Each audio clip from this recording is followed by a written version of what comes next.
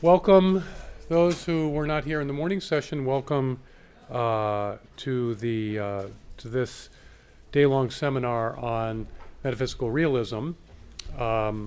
This second session will feature Professor Candace Vogler, who's the chair of the philosophy department at University of Chicago, and her respondent, David Velleman, who is professor of philosophy here at NYU.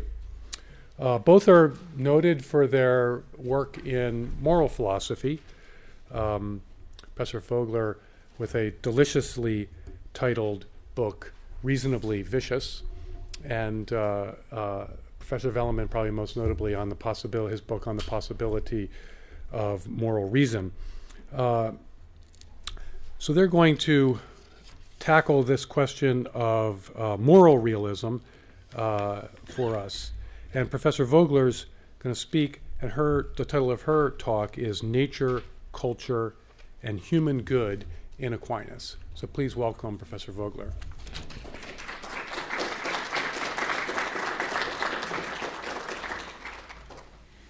Thank you.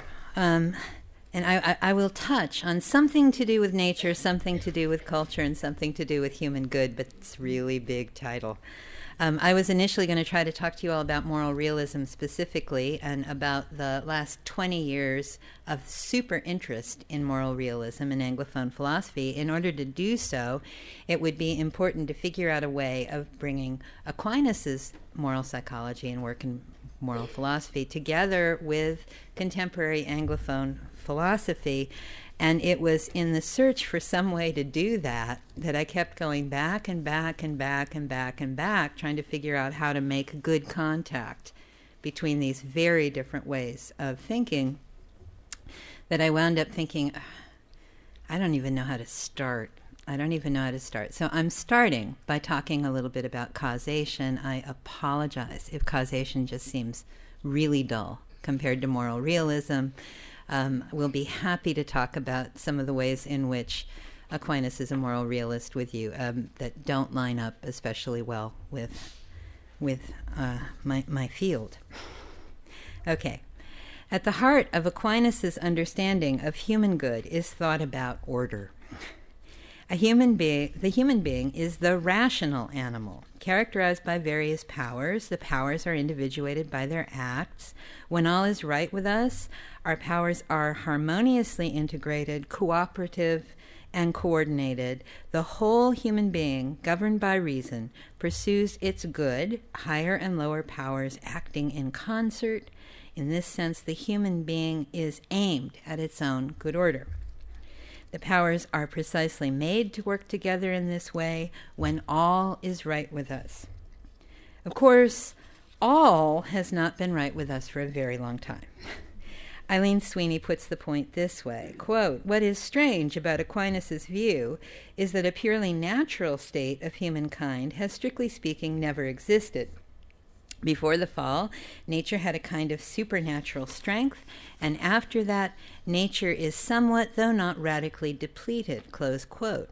The supernatural strength of prelapsarian human nature was a matter of orientation and governance. The human's higher powers were subject to God, the lower powers to the higher powers, and the body to the soul.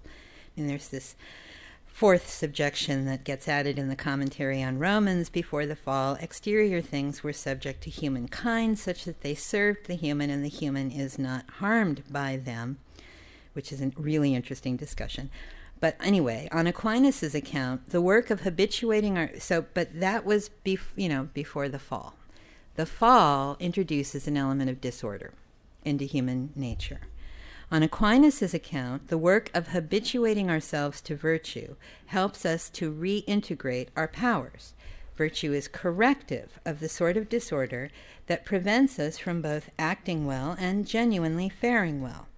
In general, such account of culture, what we tend to mean by culture, as Aquinas gives, sees the work of culture as the work of enabling humans better to direct themselves to truth, to leading good human lives, and to being good human beings in the kind of social world it belongs to us to inhabit. Not all forms of culture are in this way empowering.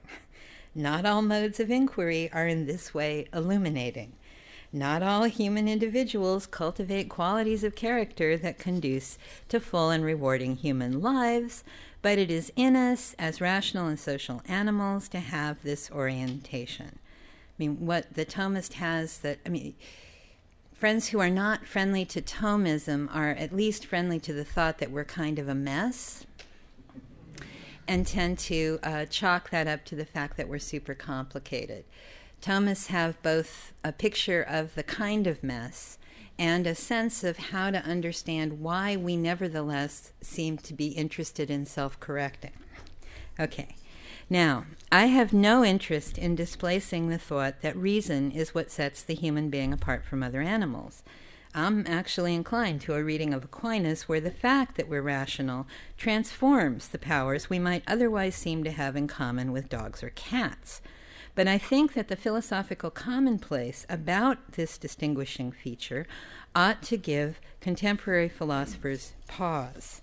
You do not have to be friendly to talk about God and fallen nature to notice how difficult it seems to be to square thought about human reason with facts about human conduct and experience. If you follow current events or politics, lose sleep over the doings of family members, or notice your own difficulty in making the few small changes that you know will make all the difference in your life, you might think, this is how the rational animals go about it? It doesn't help much if you think that our excellence resides in reason, since our folly looks to have a similar source. Consider other mammals eat when they are hungry, sleep when they are tired, care for their young in the way required to give their offspring what is needed, so that the offspring can care for themselves and the next generation, notice the world around them, and keep track of each other and other animals in the vicinity very effectively. Such things count as notable achievements for many of us. While it's true that we enjoy the extraordinary fruits of collective works of reason every day, our need to manage basic tasks through force of habit mixed with episodes of working out what to do opens the door to difficulties alien to the life of the healthy house cat. Sometimes we think too much. Sometimes we ruin our health worrying over what might happen next or what we did yesterday. Sometimes we rush ahead when the occasion calls for reflection, and sometimes we freeze up at exactly the moment when we need to act. And even if things are going tolerably well, and even if an adult is reasonably engaged, secure, and content, she may well find herself stepping back and blinking over how hard she has worked and how tightly she has been gripped by things that apparently had so little to give her. Aquinas' way of thinking about the human person is immensely helpful in the face of such things.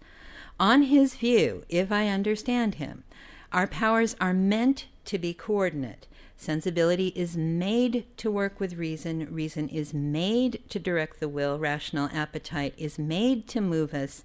And all of these powers are jointly involved in successful actions and happy lives.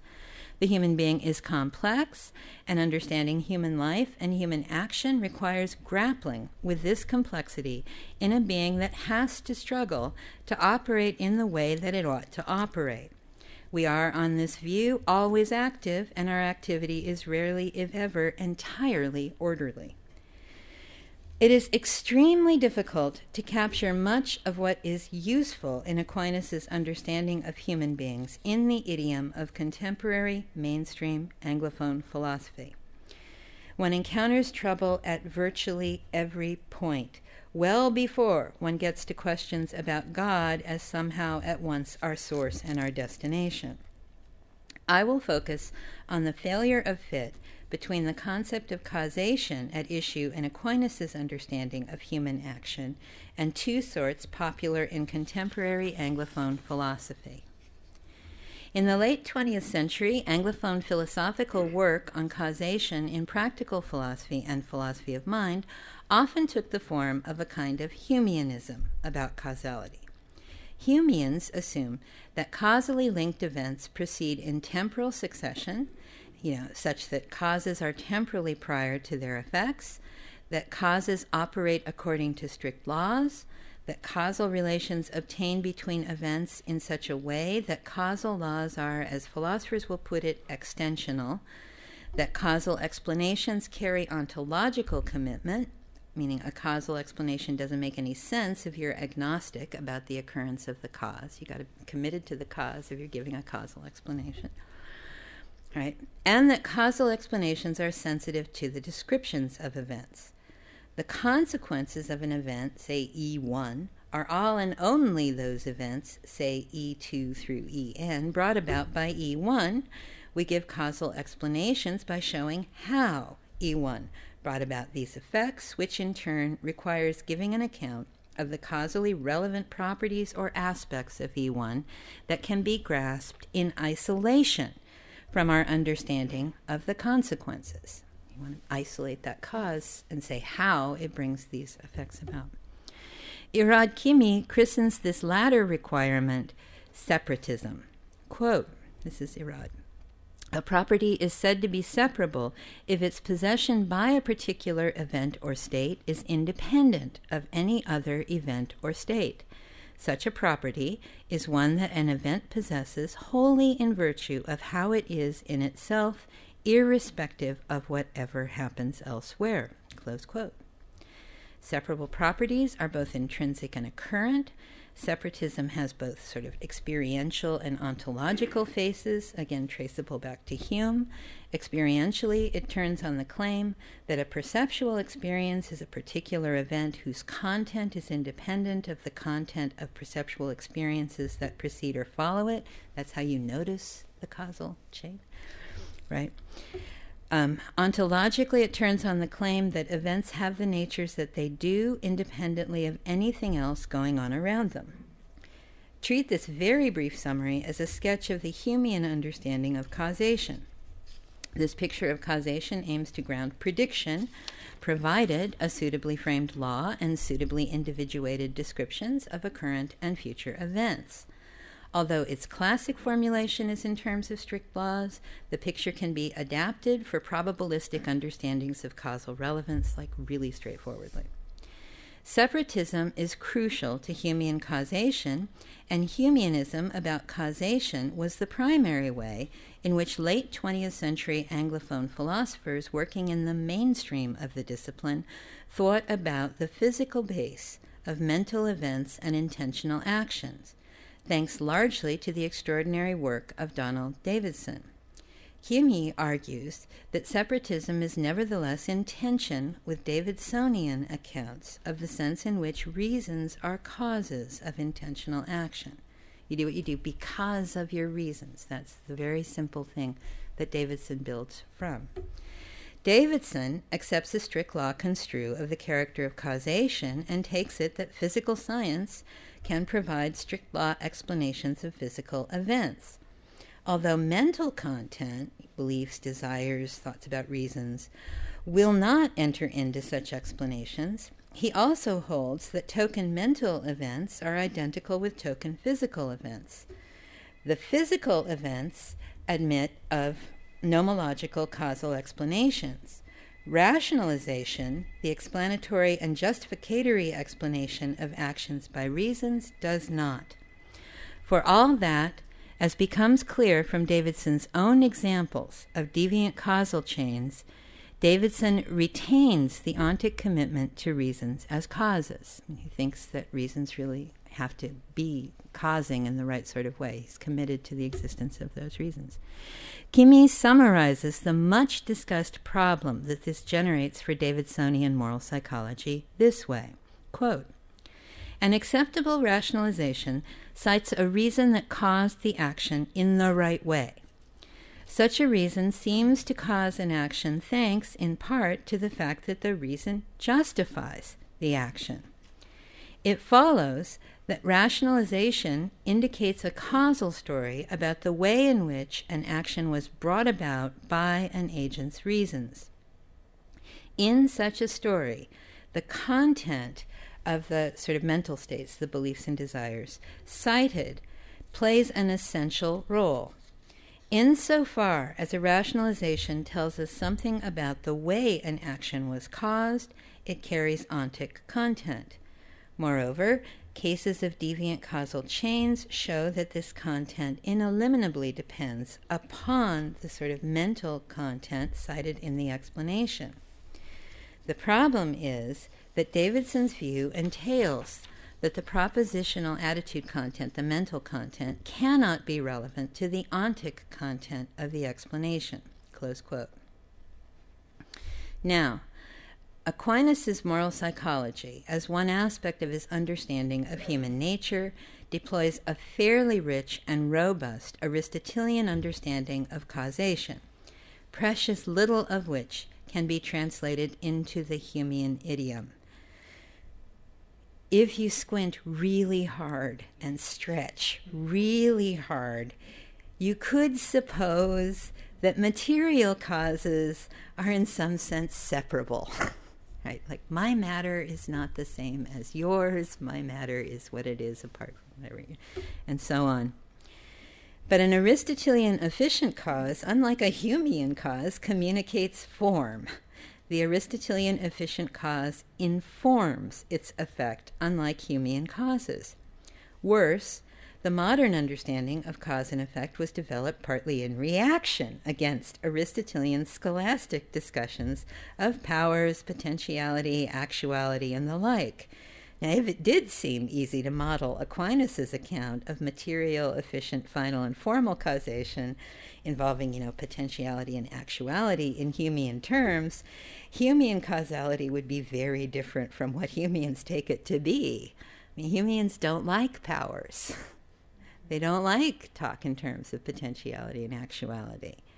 Crudely, the trouble with powers is supposed to be this. Either we find ourselves postulating occult forces, the operation of which admits of no proper, that is, Humean, causal understanding, or else we give an account of the way in which the powers work, an account of how they have the influence, manifestation, or exercise we've attributed to them, at which point talk of powers can be replaced with the account of how the power works. That's supposed to be the problem about powers. Okay? A lot of contemporary Anglophone philosophers will doubtless agree and say, so much the worse for powers, and any account of activity given in terms of potentiality and actuality, at which point a lot of Aquinas is really hard to find any room for. Okay, but philosophy of science has revived interest in causal powers of late. There has even been renewed interest in potentialities and actualities, couched in the idiom of dispositional properties and their manifestations. It's coming back. It's coming back into the mainstream, or something of it is.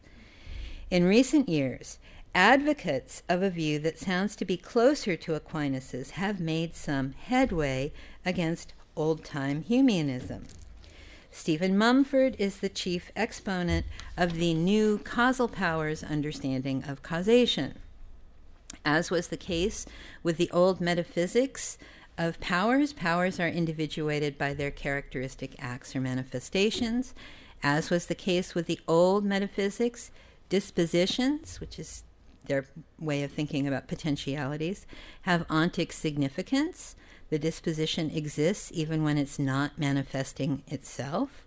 A potentiality exists even when it is not in octu.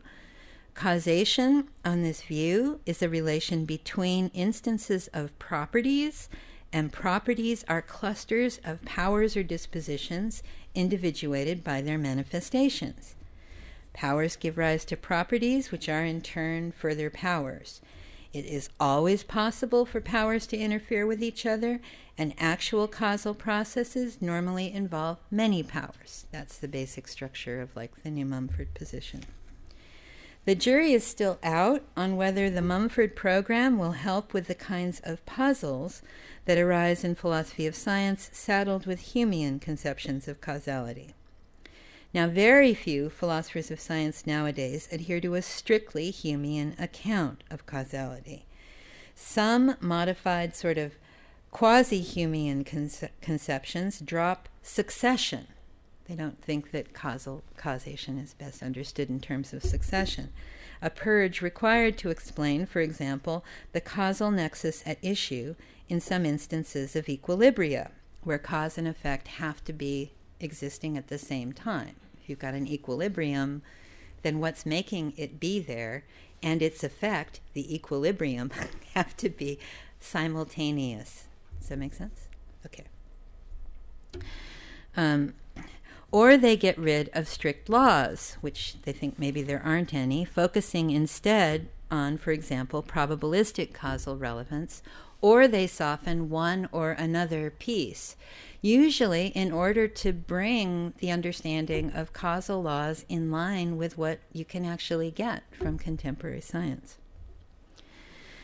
Mumford wants more than what these folks are up to. Mumford aspires to a fundamental ontology of dispositions or causal powers. Causal powers are dispositions that are, simples. They lack the kind of structure necessary to open the door to a Humean reduction of the power that might sort of replace the talk of dispositions or powers with some talk about how these work. So you're trying to make these powers or dispositions fundamental, and you're trying to make it so that they are simples in the sense that you can't reduce them by saying something about how they work. They're ineliminably there. Okay. Simple powers, Mumfordian simple powers, are what they are whether or not they manifest themselves, and there is nothing but the power to point to in seeking the ground or basis of the power. There is no mechanism that you could cite that would allow you to get rid of the whole talk of powers. Many of us, or any of us, we could put it this way, who has, ever found herself sort of baffled by Aquinas on, say, first operations and second operations, or first actualizations and second actualizations, or the, coordinate work of sensibility, reason, and appetite, and so on, might find Mumford causal powers immensely cheering. First off, although he draws some examples from biology, a science that seems to bring something of Aristotle along with it in ways that will trouble some critics, he turns to physics often enough, and I have yet to meet the analytic philosopher who is embarrassed by physics. Mumford's primary example of a simple is a dispositionally individuated fundamental particle with no internal structure. So that's his example of a simple. Second off, it might seem like Mumford's method will allow for unabashed realism about sort of modal properties about possibility and actuality, right? Given sort of counterfactual supporting aspect of dispositional individuation, a sort of proper ontology of powers and as many kinds of potentiality and actuality as one might hope to find. So it can look really promising if you're a sort of Thomist looking for a way to break in. Okay. I don't think that Mumford causal powers are going to be the way to bring Thomistic moral psychology into the mainstream, however. As a first note of caution, although Mumford is busily engaged with arguing against many aspects of Humean accounts of causality, he appears to embrace the feature that Kimi dubbed separatism, the requirement that providing adequate causal accounts of phenomena requires providing an account of sort of base-level properties that are at once occurrent and intrinsic and are what they are apart from anything else separately. The various causal powers are what they are in isolation from the other causal powers in the vicinity, even if their manifestations depend on the manifestations of other causal powers. If I understand Mumford, if I understand how this goes. The contributions of an individuated causal power's manifestation that it makes to the phenomena can be treated separately even if the power never acts alone. In short, Mumford's method of individuating dispositions manages to maintain something of the basic thrust of separatism, even if there is a holistic, context-dependent framework in place within which the causal powers manifest themselves. If I understand him, and this is a bigger if from my point of view, the potentialities and actualities at issue in Aquinas' moral psychology are not entirely separable. You can't completely even though you can describe them and pick them out and talk about them in isolation from one another, I don't think that they are ontologically separable. Okay. Appetitive powers do not have the character that they do apart from rational powers, human appetitive powers. Rational powers do not have the character they do apart from, human sensibility. Aquinas has a lot to say about the various potentialities and actualities associated with reason, will, and sensibility, respectively. It can be very difficult to determine which things belong to which aspects of human activity. For this reason, if no other, attempting to interpret Aquinas' moral psychology ignites tremendous scholarly controversy. But, I'm strongly inclined to side with Daniel Westberg on the unity that governs the various aspects of human activity in Aquinas. Westberg writes, quote, "The mistake almost always made in understanding Aquinas on, something like decisions to act is to impose a sequential model on the language of Thomas and have the will follow the intellect or make its own decision when he wants us to see each guiding the other." And I tend to think it's something stronger even than that kind of holism. The key to realizing this is the fact that intellect and will are not two similar but distinct faculties of the mind, one doing one job and one another, in which case maybe they would operate sequentially, but are actually two different kinds of potencies according to Thomas.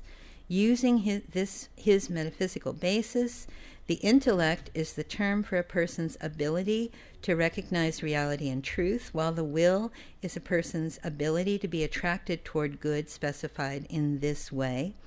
In practical reasoning, both intellect and will need to be active at the same time, and I think interdependently. It's deeper than just simultaneity. Apprehension and inclination are simultaneously necessary for action, just as pitch and rhythm are both essential for music, which must involve sound frequencies as well as motion forward in time. Close quote. Relatedly, but I think more importantly, as John O'Callaghan argues in a recent paper, the plain modality of sort of possibility and actuality at issue in counterfactual supporting accounts of dispositional properties is not yet the modality at issue in a picture of the rational animal as fundamentally oriented to truth and human good. Mere modality is not enough to capture the directedness of human rational activity in Aquinas. We need something closer to the full normativity of truth and goodness if we're to understand Aquinas on the activity of the rational animal as such. Okay. Those of us who want to work in and with Aquinas' moral psychology in conversation with mainstream contemporary Anglophone philosophy need ways of talking about causality that are very difficult to translate into the terms that are readily available in Anglophone philosophy. Humean causality, however deeply ingrained it's become in intellectual common sense, is not going to help, right? The holism, produces one sort of difficulty with the Humean picture. a sort not unlike the sort that philosophers are attempting to address with a revival of interest in potentiality and actuality, dispositions and manifestations, powers and their acts over in Philosophy of Science.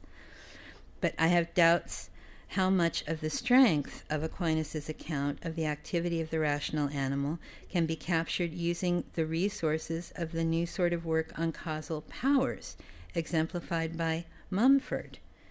The kind of directedness that marks our efforts, our successes, and our imperfection and failures is not a kind that Mumford's work is especially suited to express.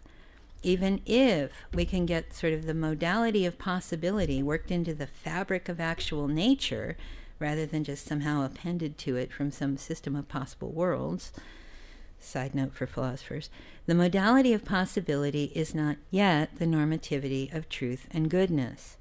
In short, as near as I can tell, neither Hume nor Mumford will do the work of giving us an account of the varieties of causality that animate Aquinas' understanding of human activity. And I think I'll probably stop there. Thank you.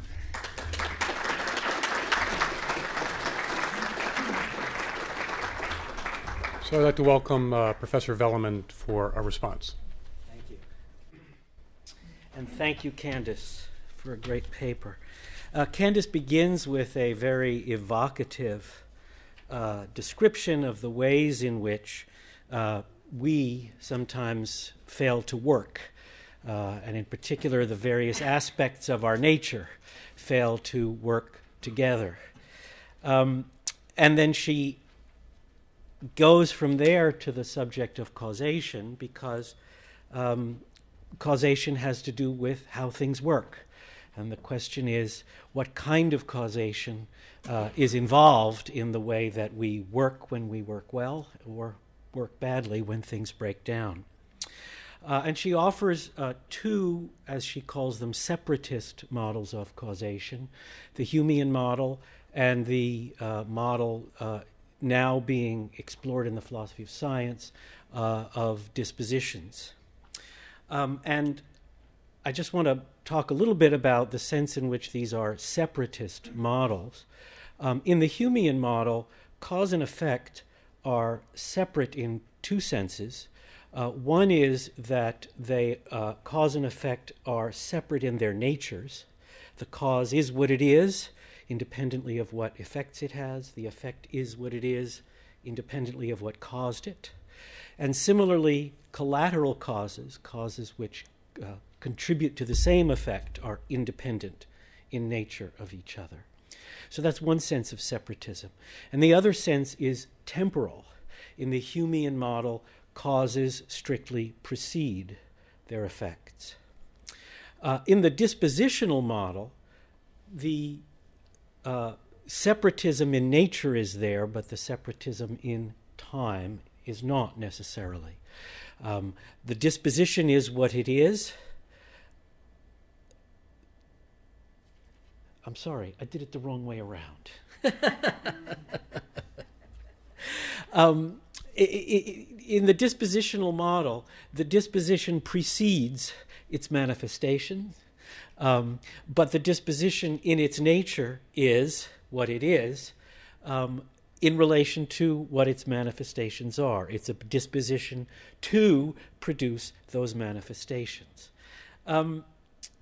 So these are two different kinds of separation, both of which Candace suggests are not present in the model that she prefers, in which aspects of us work together both simultaneously and, because they are in nature, dependent on their relation to one another. Each of them is, in itself, a part of the larger person to whom the other aspects belong. So I just want to talk a little bit about these two different kinds of separation. It may be that in the dispositional model, the dispositions as Candace has it, are separate from each other. That is, each disposition is what it is independently of other dispositions that may work with it. That may be so in the model of physics that Mumford is working with. But in our notion of psychological dispositions, I'm not sure that is true. When we think of mental states such as belief and desire, each of them is a disposition to behave in certain ways, but they are interdependent dispositions. A desire is a disposition to act in ways that will produce some outcome given what you believe. A belief is a disposition to act as if the world is a certain way given what you desire. So these are, in at least psychological dispositions, they are not necessarily separate in nature. More interesting, I think, is the issue of separation in time between cause and effect, the kind of separation that appears both in the dispositional and the Humean model, where the cause must be present prior to its effect. I think that the main attraction of teleological causation is precisely, especially as an account of human action, is precisely that the teleological cause is active throughout its effect. The teleological cause of action is active throughout the action and guides it throughout its course. Whereas the standard picture of Humean causation is that the cause precedes and then the effect goes off on its own. And it certainly seems as if human action is not propelled, but is guided. An image that I think is useful in this connection, although it has an unfortunate martial connotations, is the difference between ballistic and cybernetic causation. A ballistic missile is a missile that is propelled by an initial explosion, and it then flies through the air without guidance. A guided missile has some system which, throughout its flight, adjusts its path so that it reaches its target. And human action is not ballistic. We are not set in motion by explosions and then just fly through the air. We are guided, and the attraction of teleological causation is that it gives us an account of guidance. The question is, and this I think goes to the heart of what Candace is talking about, is that this image of the ballistic and guided missile, if you'll permit that image, suggests that there are Humean mechanisms that accomplish guidance and accomplish it without a teleological cause. That is to say, the target is not attracting the missile. There is an efficient cause guiding it. And what Candace is arguing for is, I believe, the thesis that, in fact, this kind of guided nature of human action cannot be explained by reduction to a Humean mechanism. That this kind of causation is fundamental and not reducible. And that is my commentary.